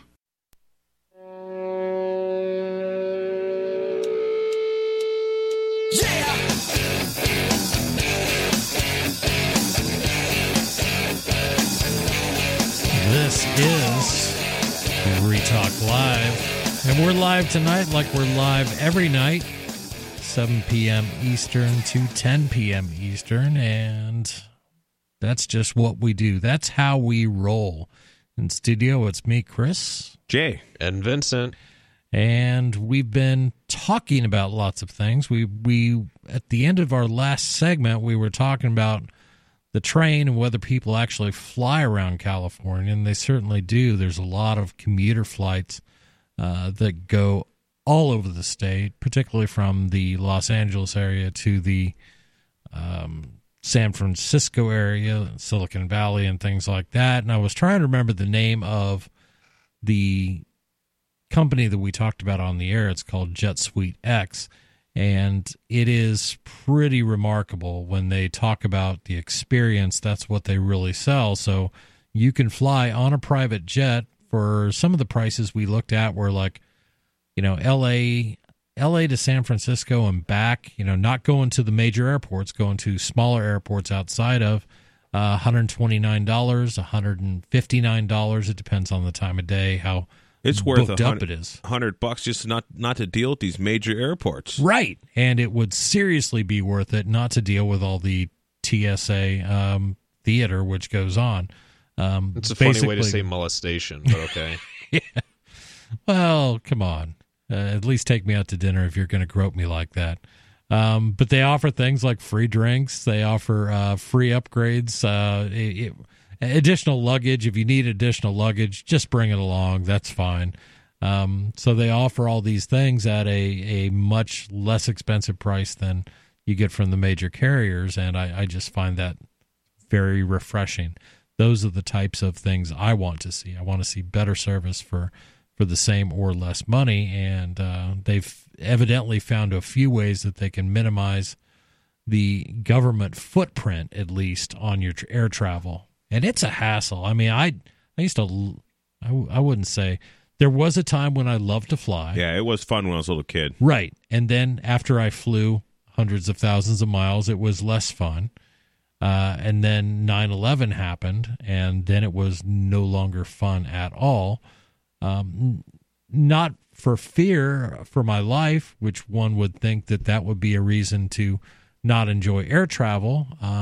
But it became apparent real quickly that none of this insanity they were putting me through had anything to do with keeping me safe. It was about exerting their control over me. The first time I flew on an airplane, I was 1989. I was 9 years old and went out to see my mom. It was a DC-10. This thing was huge. Right. From Boston to the old Stapleton Airport in Denver. And I asked the stewardess, stewardess, I guess is what they are, hey, we want to check out, actually, it was my little brother, I think, who asked. He was really into, flying games. Yeah. And he's the guy who does all the drones now. And they actually let us go sit in the cockpit, and they had, this seat that plopped down. We were little kids. Yeah, and little they're jump seat. And we both sat in a seat, and we both wear the seatbelt, and for about a half an hour. Right. And that pilot and the other guy, they were telling us what all the buttons were for, and they just had a blast. Right. And those dudes would lose their job if they even thought about doing that today, They couldn't. They absolutely couldn't. And it's insane. 9/11, all the response of the TSA since 9/11 has not made us safer. It's made us a laughingstock. And if you look at other countries, you can look at European countries. A lot of them adopted a lot of the same standards, but a lot of times, particularly in the Far East and in the Middle East, they still rely on just judging a person when they walk up. And did they act nervous? Did they act suspicious? But in America, we can't talk about those things because, God forbid, now you're profiling. What they're really trying to do is keep us safe. And everybody's nervous that they're going to get anal probed. Right. When they go through TSA. Yeah, it's insane. And why would anyone willingly expose themselves to that? We're going to go to the phones. We got David in New Mexico listening on the TuneIn app. David, you're on Free Talk Live. David, you there? Go ahead. Yeah, you there? I am. That's I was just going to say to you, when you brought up that DC-10, I used to commute back and forth to work, and sometimes I'd deadhead on a DC-10.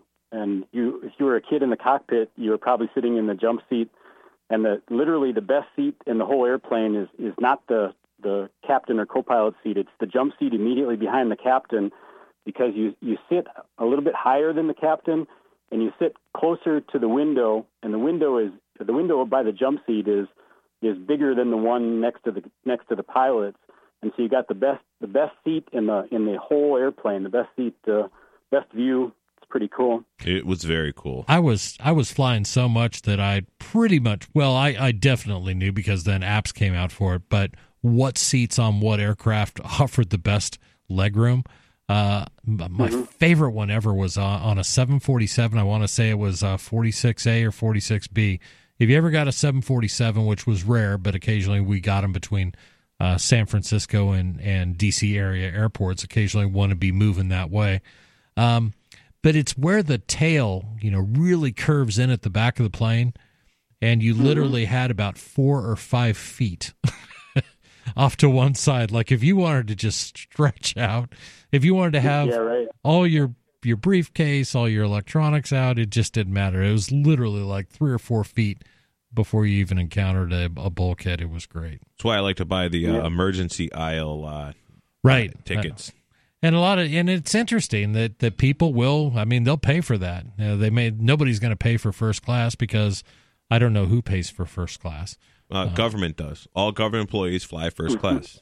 I never flew. Literally. Well, no. Well, in some, like my father's case, he'd always fly business for his work, but a lot of the times, if you're a frequent flyer or one of our programs, they upgrade you. Yeah, you get the free bumps, and those I'd always take.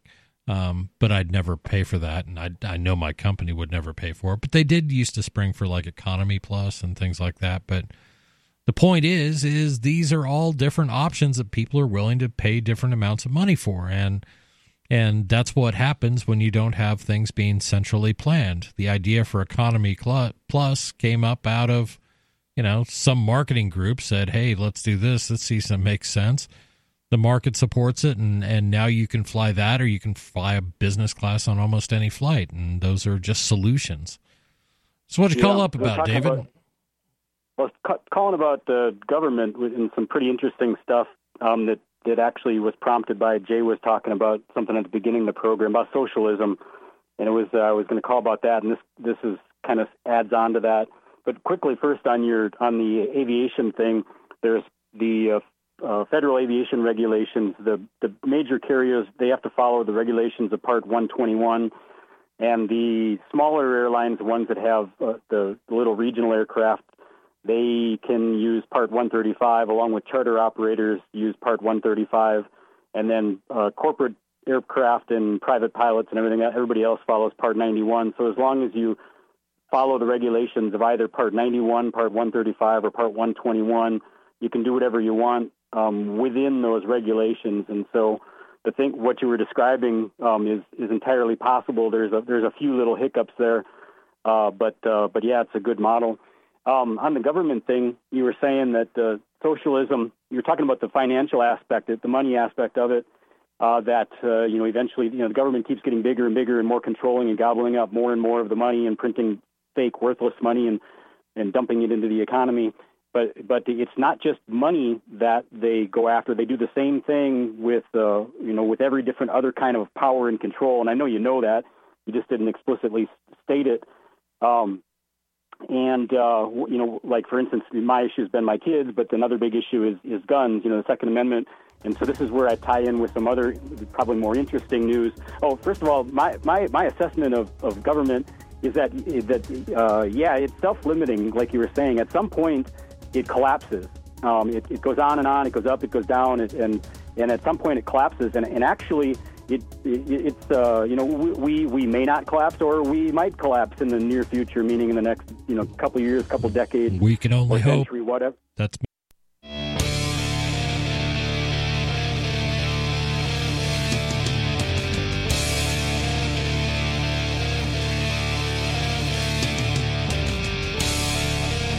This is Free Talk Live, 855-450-FREE. That's 855-450-3733. And we've been all over the board, like we're all over the board every night. We talk about lots of different subjects. We like to talk about things that spur your questions. And you may have time to get in before we wrap it up for tonight. But Vincent, one thing we talked about earlier was Venezuela's new. I guess we were questioning whether to call him a strong man because he hasn't demonstrated a lot of strength, other than a willingness to become the next dictator for life of Venezuela. I mean, he looks like sort of a skinny Silicon Valley nerd bully type. He does sort of. So, is the Mark Zuckerberg vibe? That's right. Here's what I don't get about this. I was listening to that podcast by Vin and Dave Butler. I forget Vin's last name. Armani. That's right. Yep. I forget what the podcast is called. Do you remember? Not off the top of my head. Well, anyways, it's a weekly podcast, and it broadcasts on LRN.FM. Yep. So anyways, basically what Vin had said, and I was listening to this today while I was plowing snow, is this guy basically got control of all the sicko accounts. He got control of all the money that the United States was able to get a hold of through banking, whatever. And allegedly he's still in Venezuela doing stuff or whatever. Now, if the Chinese government had said, okay, Jay Noon, you're now the president of the United States of America, and we seize all the assets that were in our banks and all the other banks that we control around the world, and we gave them to you. Would you take that job? Well, let's just say they even did it. Okay. They would be kicking in the door at his studio before the show was over and hauling me and all you guys away just because you're accomplices. So, well, they could try, but I'd probably... So you're young. Who knows? But one thing I can tell you is everything the media tells us and everything the government says is happening is absolute lies and BS. Just everything I've found out, everything I've been told and taught from school, from government, from mainstream media. I mean, if there's a pharmaceutical or a U.S. military recruiting advertisement on that television show, their content is garbage as far as I'm concerned. Well, watch it, Jay. You sound like one of those conspiracy theorists. Well, I mean, I'm sure there's more than two people involved, so it's that's all it takes for a theory from me. That's what I say when people throw that garbage non-argument at me. I always say, hey, it's a conspiracy, but it ain't a theory. Right, and we have a long and rich history of conspiracy, quote-unquote, theories that turn out to be true. I mean, the Gulf of Tonkin, how did we get pulled into Vietnam? How do we get pulled into World War II? How do we get pulled into Iraq and Afghanistan and the war on terror? Right. How are we getting pulled into Venezuela now? Right. Well, and just as a historical anecdote, I forget what it was called, but it's an official conspiracy of the officers of the Continental Army back when the United States was under the Articles of Confederation. There was issues with paying the Continental Army, so a group of officers got together, and people probably heard of a group of officers and Federalist politicians got together, and the same party that passed the Alien and Sedition Act, they got together and they said, look, to the I learned this in college, so it's not like this is from some podcast or whatever. I learned this in a college course. So we do need to fact check it. That the Continental Army officers, in exchange for eventually getting paid, they threatened to mutiny, and that's where everyone heard the story of George Washington. He addresses the officers of conspiracy. He puts on his glasses and reads a speech, and they're all so touched they decide not to march on Washington. Right. Well, the whole thing was a fear tactic in order to get Congress to decide to hold a or not Congress, but to get the new country to have a constitutional convention. So they then remove the Articles of Confederation, put in the Constitution that we know today, so the government has the direct power to tax, the Continental Army gets paid, and so the Bill of Rights was made. It was like the antidote towards the Constitution, because the people who cared about freedom, not the anti-federalists or whatever they were called, they were so shocked by the Constitution that they felt they needed to put in the Bill of Rights to say we're keeping the guns, we're keeping the free speech and freedom of religion. So this whole government was founded off a conspiracy and threat of martial law. Yeah, and if you're wondering why they were rioting, it was because their money was worthless. That was one of the first examples of the U.S. coin once we started our own country, and it was under the Articles of Confederation. You've heard the phrase "not worth a continental." That's because they had the Continental Dollar. The Continental Dollar wasn't backed by any precious metal. It was simply printed because they had to figure out some way to pay for that ridiculously expensive war they just had with Great Britain. So it was our country's first real big experiment with money printing, and it went horribly wrong.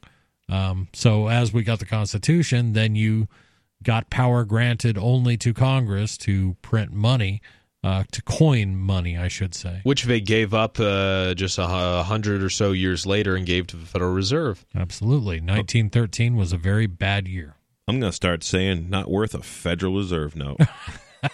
You should, right? Yeah, right. That's excellent explanation on that. That was really good. I like that. Thank you. My degree is worth something, I guess. Well, it's not even for my major. I just had to take the course. But yeah, it was a very good course. I enjoyed it. Thank you. Yeah, and we've had many, many examples of this, and people will get up in arms, and people will start to get upset, and then governments always have the too perfect solution. You know what I mean? It sort of addresses all their concerns. And Hollow Points and Full Metal Jacket.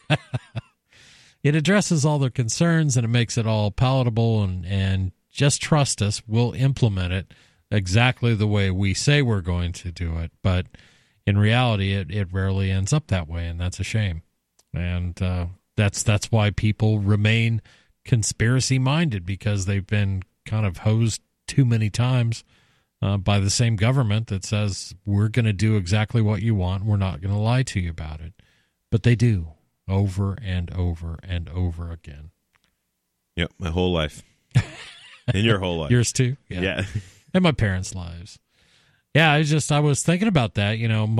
My father, was kind of born into the Great Depression. So he was born in 1928.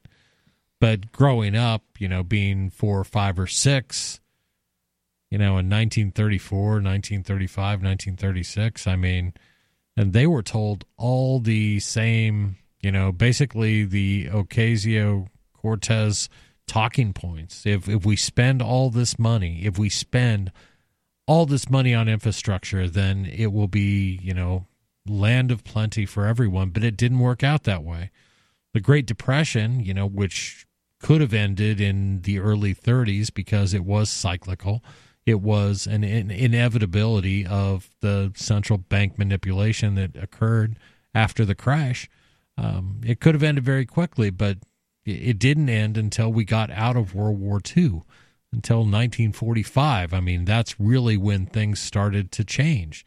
And that was through the introduction of massive amounts of capital in the form of human capital, in form of returning troops. And these old timers that grew up, they're like, they were children during World War II or born shortly after World War II. Like my stepfather's father, he is 72. And a couple years ago when I was working out in Colorado, he's like, this country needs another major war. We need a World War II to get things straightened out. And he's like, everybody was poor, and then World War II came along, and we all had jobs, and everything was going along, and blah, blah, blah, blah. You had all that afterwards. That's what I mean. Because of World War II, he was really believes. He bought into that. And he still believes that till this day. Yeah, that is the ultimate brainwashing. Broken window fallacy right there, too. If the government, if society becomes greater and richer because you've decimated an entire continent.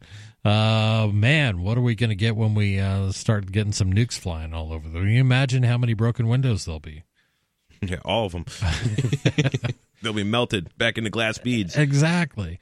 Well, that'll be great for the glassmakers, Vin. You got to start thinking about money policy here. Some modern monetary policy. This is going to be big, boys. It's going to be huge. We're going to break all the glass everywhere. I know. Glass blowers going to be making flat panes of glass for the first time. Am I the only one who's declared myself to be unwilling to work, or is anybody else? I'm good. I'm a total NEET. I'm a total hikikomori, as the Japanese will call it. I'm just going to live with my parents, collect my checks. That's why Ocasio-Cortez 2020. Let's make it happen, people. I want to play video games every day. I enjoy work. I love it. I know you do, Jay, and we're just kidding. But that's all the time we have for you tonight. I want to thank everyone for joining us, and please tune back in. Over 200 stations coast to coast. We're available on satellite. We're available on the internet. 855-450-3733 if you want to call. We'd like to invite you to visit freekeen.com.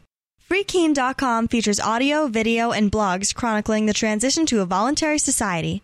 Freekeen.com also has comments and discussion forums so you can be heard. Freekeen.com.